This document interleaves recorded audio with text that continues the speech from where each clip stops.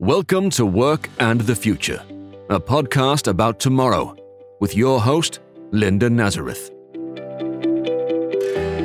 Well, hello, and thank you for joining us today. Well, it's a new year, and that often means making resolutions or at least changes maybe to how we do things.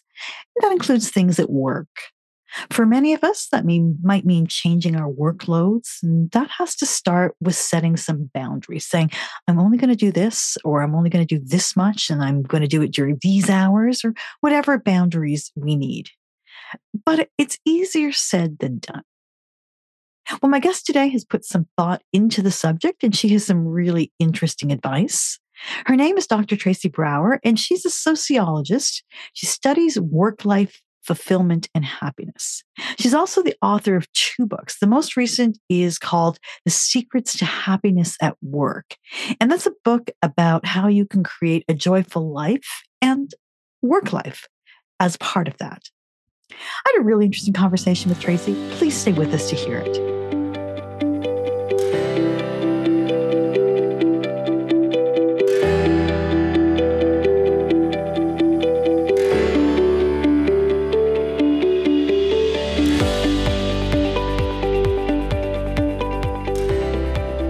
Well, how do you set boundaries at work? To talk about that, I'm joined by Dr. Tracy Brower. She's a sociologist and the author of the book, The Secrets of Happiness at Work. Tracy, thank you so much for joining me.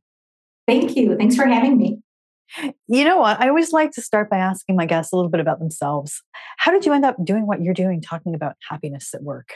I actually looked around and realized there are a lot of people who don't love what they're doing. And there's this narrative about how work is a grind and, work is the salt mines. And I just thought there was an opportunity for us to think differently and for us to think about how do we create the conditions for happiness at work. So that's where I got into it.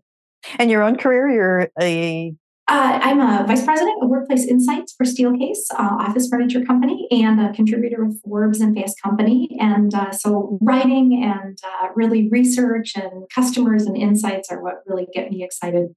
So you come to it from a lot of different angles. So you can answer this. It's kind of a broad question. These days, after a few years of pandemic and lots going on with the economy, how happy are people at work? Oh, goodness. There's actually some brand new research that a lot of people enjoy what they do, but they aren't very happy at work. So it has to do with a lot of the conditions that surround them. Do they feel clarity on expectations? Do they feel a sense of purpose and mission? Do they feel connected with colleagues? And so a lot of people are struggling right now. And so we really have room to do better. I think actually the talent revolution and the number of people who have left their current roles is a great indicator that we have an opportunity to improve. Yeah, this is something we talked about a lot on this podcast, the Great Resignation and the toxic work environments that are out there that are making people unhappy. But beyond the toxic environment, sometimes even when you're happy with what you do, you feel unhappy when you're not in control. And that's where the subject of boundaries, which I find really interesting, comes in. How do you set boundaries? That's the broad question. We can go into detail, but is this something people can control better? Yeah, I think it is something they can control better. And one of the things I always like to start with is really thinking about how we judge and think about boundaries. A lot of times, I think people want to set really rigid rules and look at others and say, oh, they're doing it better, or they're doing it worse, or I'm not doing it well enough. And I think a really key part of setting boundaries is reflecting on what works best for you, because there's kind of no rigidity with boundaries. And when you can be clear about what works for you, that's the best place to start when you're setting your own boundaries. So, for example, you may prefer to turn off absolutely at the end of every day and then turn on at the beginning of the next day. I might be really comfortable with a more porous boundary where I turn off earlier and then I tune back in and then I turn off again. And we need to be less judgy with ourselves and with others about how we set these. I think that's a good point, because I think people do tend to say, oh, you should never work on the weekend, or you should never work at night. But actually, depending on your schedule, that might work better. Exactly, precisely. And I think that's actually part of when organizations do it really, really well, they put a lot of the control back with people. There are a lot of really interesting things going on right now where corporations will say, thou shalt not text on on a weekend, or send an email on a certain day of the week or after a certain time of day. But I think we really want to treat people like adults and say, gosh, I might want to get this off of my plate right now. Maybe I schedule it to arrive to you later, or I trust that you're going to check in when it's right for you and you're going to manage it in the way that makes sense for you. I have a certain amount of sympathy for corporations going through this transition, because it used to be everybody was there 9 to 5. Now you can work anytime. Is this making it better or worse? The fact that we've moved to hybrid and remote and all kinds of things. Yeah, I think it makes it better and worse, right? Like, it's really, really interesting. If you look at the data, people are sleeping more, they're exercising more, they're socializing more, they're experiencing more of sort of the home elements of work life. But they're also not experiencing as much happiness at work because they don't feel as connected. And part of the challenge from a boundaries perspective is that we don't have as much synchronicity with people. And a really big part of happiness in the way that we spend our time has to do with spending our time with others. So a really interesting element of establishing boundaries is doing that in conjunction with others. So, maybe I get to have Tuesday afternoons off, but those would be even better if my friend also had Tuesday afternoons off and we could, take a walk with the dog. Or I'm going to go into the office every Wednesday. That's an even better experience if my whole team is in the office on Wednesdays. So another element of setting boundaries is to think about how you're synchronizing your schedule with others, how you're in really simpatico with others in terms of their schedules as well. It's not that easy to do, honestly, right now, with everyone trying to figure out what works for them. Yeah. Yeah, it's so true. And I think that the more we can kind of communicate really openly about where we are and what we're doing, the more we can be transparent about our boundaries, we give permission to others then to do that as well, right? So it reminds me of, I used to work with a leader who would always wear a sport coat to the office. This is in the olden days when people wore sport coats to offices, right? And he would take an extra sport coat along and leave it on the back of the chair so people would think he was in the office, even if he was going to the soccer game to see his grandchild. And it would have been so much better if he had said, hey, I'm going to the soccer game to see my grandchild, and then I'm going to come back, right? That would give more permission to more people. So I think there's something about our transparency with each other, like being open about where we are and what we're doing with the appropriate privacy, right? With the appropriate control on information. But that gives more permission for people to kind of flex when they need to flex. Okay, so we're in January as we record this, and people are making resolutions or plans or whatever. If you decide you don't want to be crazy stressed and overworked this year and you want to set boundaries, is there a way to methodically go about that?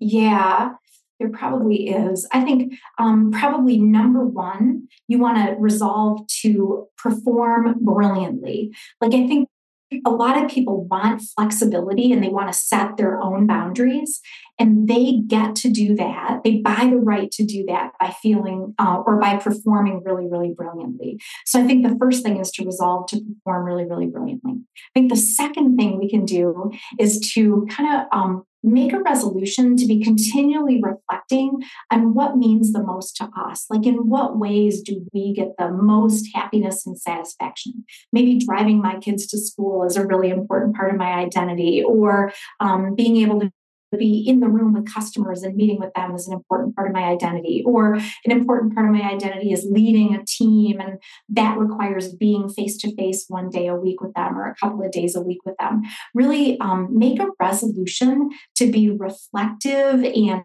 conscious about what are the elements that are most important to you, and then in terms of your identity. And I think the third thing is to kind of make a resolution to schedule your time ahead of time and be proactive about it. So you might block periods of your calendar where you're going to leave early in order to do the family thing. And then you're going to block periods where you're going to come back online and be doing the work. But if we block it ahead of time and we're proactive about it, that helps us with open communication. It helps us get ahead of the schedule. Because sometimes boundaries are hard because it's like, oh my gosh, something came at me that I wasn't expecting. So when we can be more proactive with our schedule, that helps as well. Suppose you're talking to a manager or a boss in your organization and you want to make sure that you are careful this year, that you do not take on more than you can. Are there things you should be flagging as you make this argument? Yeah, I think so. I think you're flagging the fact that you are still committed and you absolutely care about doing a good job, right? Like that's the first message that the leader wants to hear, and that you're aligned with the business and all of that kind of good stuff. That's one. And then I think another one is to really talk about how you'll meet your objectives and to be really clear with your boss about what the expectations are and what success looks like in your role. And then I think you can be really clear about what your requests are. So, thirdly, like, gosh, I'd really love to be able to take off early on a Tuesday afternoon, or I'd really love to be able to work from home one day a week, right? Be really clear about what those objectives are. And then I think the fourth element of that conversation is to talk about how you'll suggest checking in, right? Like, when leaders and employees are going to a new flexible model, a lot of times it's really helpful to know, oh, we're going to check in a couple of months on this. We're going to stay in communication together. So it's not like we're making a plan that's going to last for the rest of the time. We're making a plan and then we're going to check in and we're going to get feedback from each other and keep those lines of communication open. So those would be really good kind of points in that conversation with a boss, I think. I think we need to remind ourselves of this. Why should we be setting boundaries? Oh my gosh, boundaries are all about well-being and happiness, right? Like when we are happier, it's because we feel like we're living out our purpose and we're doing things that matter to us.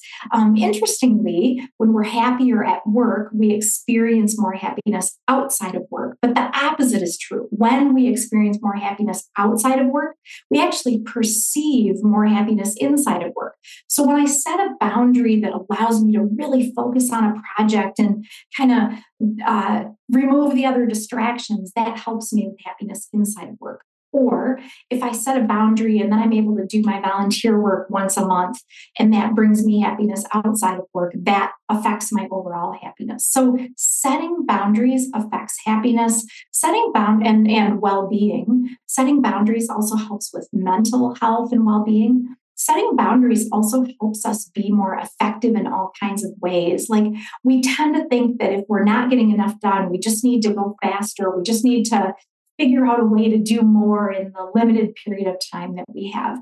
But when we're actually really selective about what we do and when we do it, we can be more present and more effective in the work that we're doing. So it helps our effectiveness as well as our happiness and satisfaction. Well, let's talk a little bit more about the happiness. I know we talked about this at the beginning, but if people are making these resolutions now, I'm going to set boundaries, I'm going to make sure I have balance. What else do they need to do so that they're happier at work, which ultimately makes them more effective? Yeah, so happiness at work is very significantly related to purpose. So feeling like you matter, feeling like the work that you do matters. And you can affect that by thinking about the customers that you serve and the people that you serve and how you make a unique contribution to the business and to your colleagues. So one thing to think about is purpose. Another thing to think about is connections. Like we really have a much higher level of happiness when we feel connected with our colleagues. We might have a best friend at work. We might have an acquaintance at work. We might have somebody that we can exchange ideas with at work, but really focusing on making time for people, being present with people, being accessible, and really nurturing relationships is another piece that absolutely drives happiness.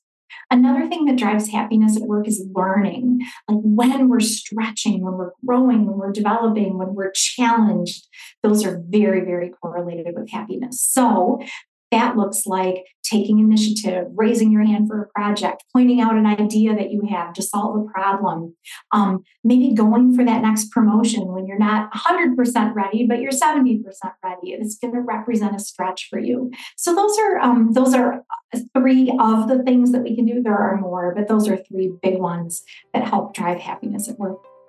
Well, let's hope that 2023 is the year that we take some initiative on this and we see some improvements. Tracy, thank you so much for talking to me. Absolutely. Thank you. I appreciate it. Dr. Tracy Brower is a sociologist and the author of The Secrets of Happiness at Work. Well, that's it for today. If you'd like to know more about Tracy and her work, please take a look at our show notes. You'll find some links there. If you'd like to connect with me, I'm on Twitter at @RelentlessEco. Now, if you did like this conversation about the future of work, please take a moment, leave a rating or a review wherever you get your podcasts. That will really help people to find us, and that will help us keep these conversations going. Thank you so much for listening, and thanks as always to Stokely Audio for audio production. To learn more about work and the future and to see show notes, go to theworkandthefuturepodcast.com. You can also contact us at comments@theworkandthefuturepodcast.com. The Work and the Future podcast with Linda Nazareth is a Relentless Economics production.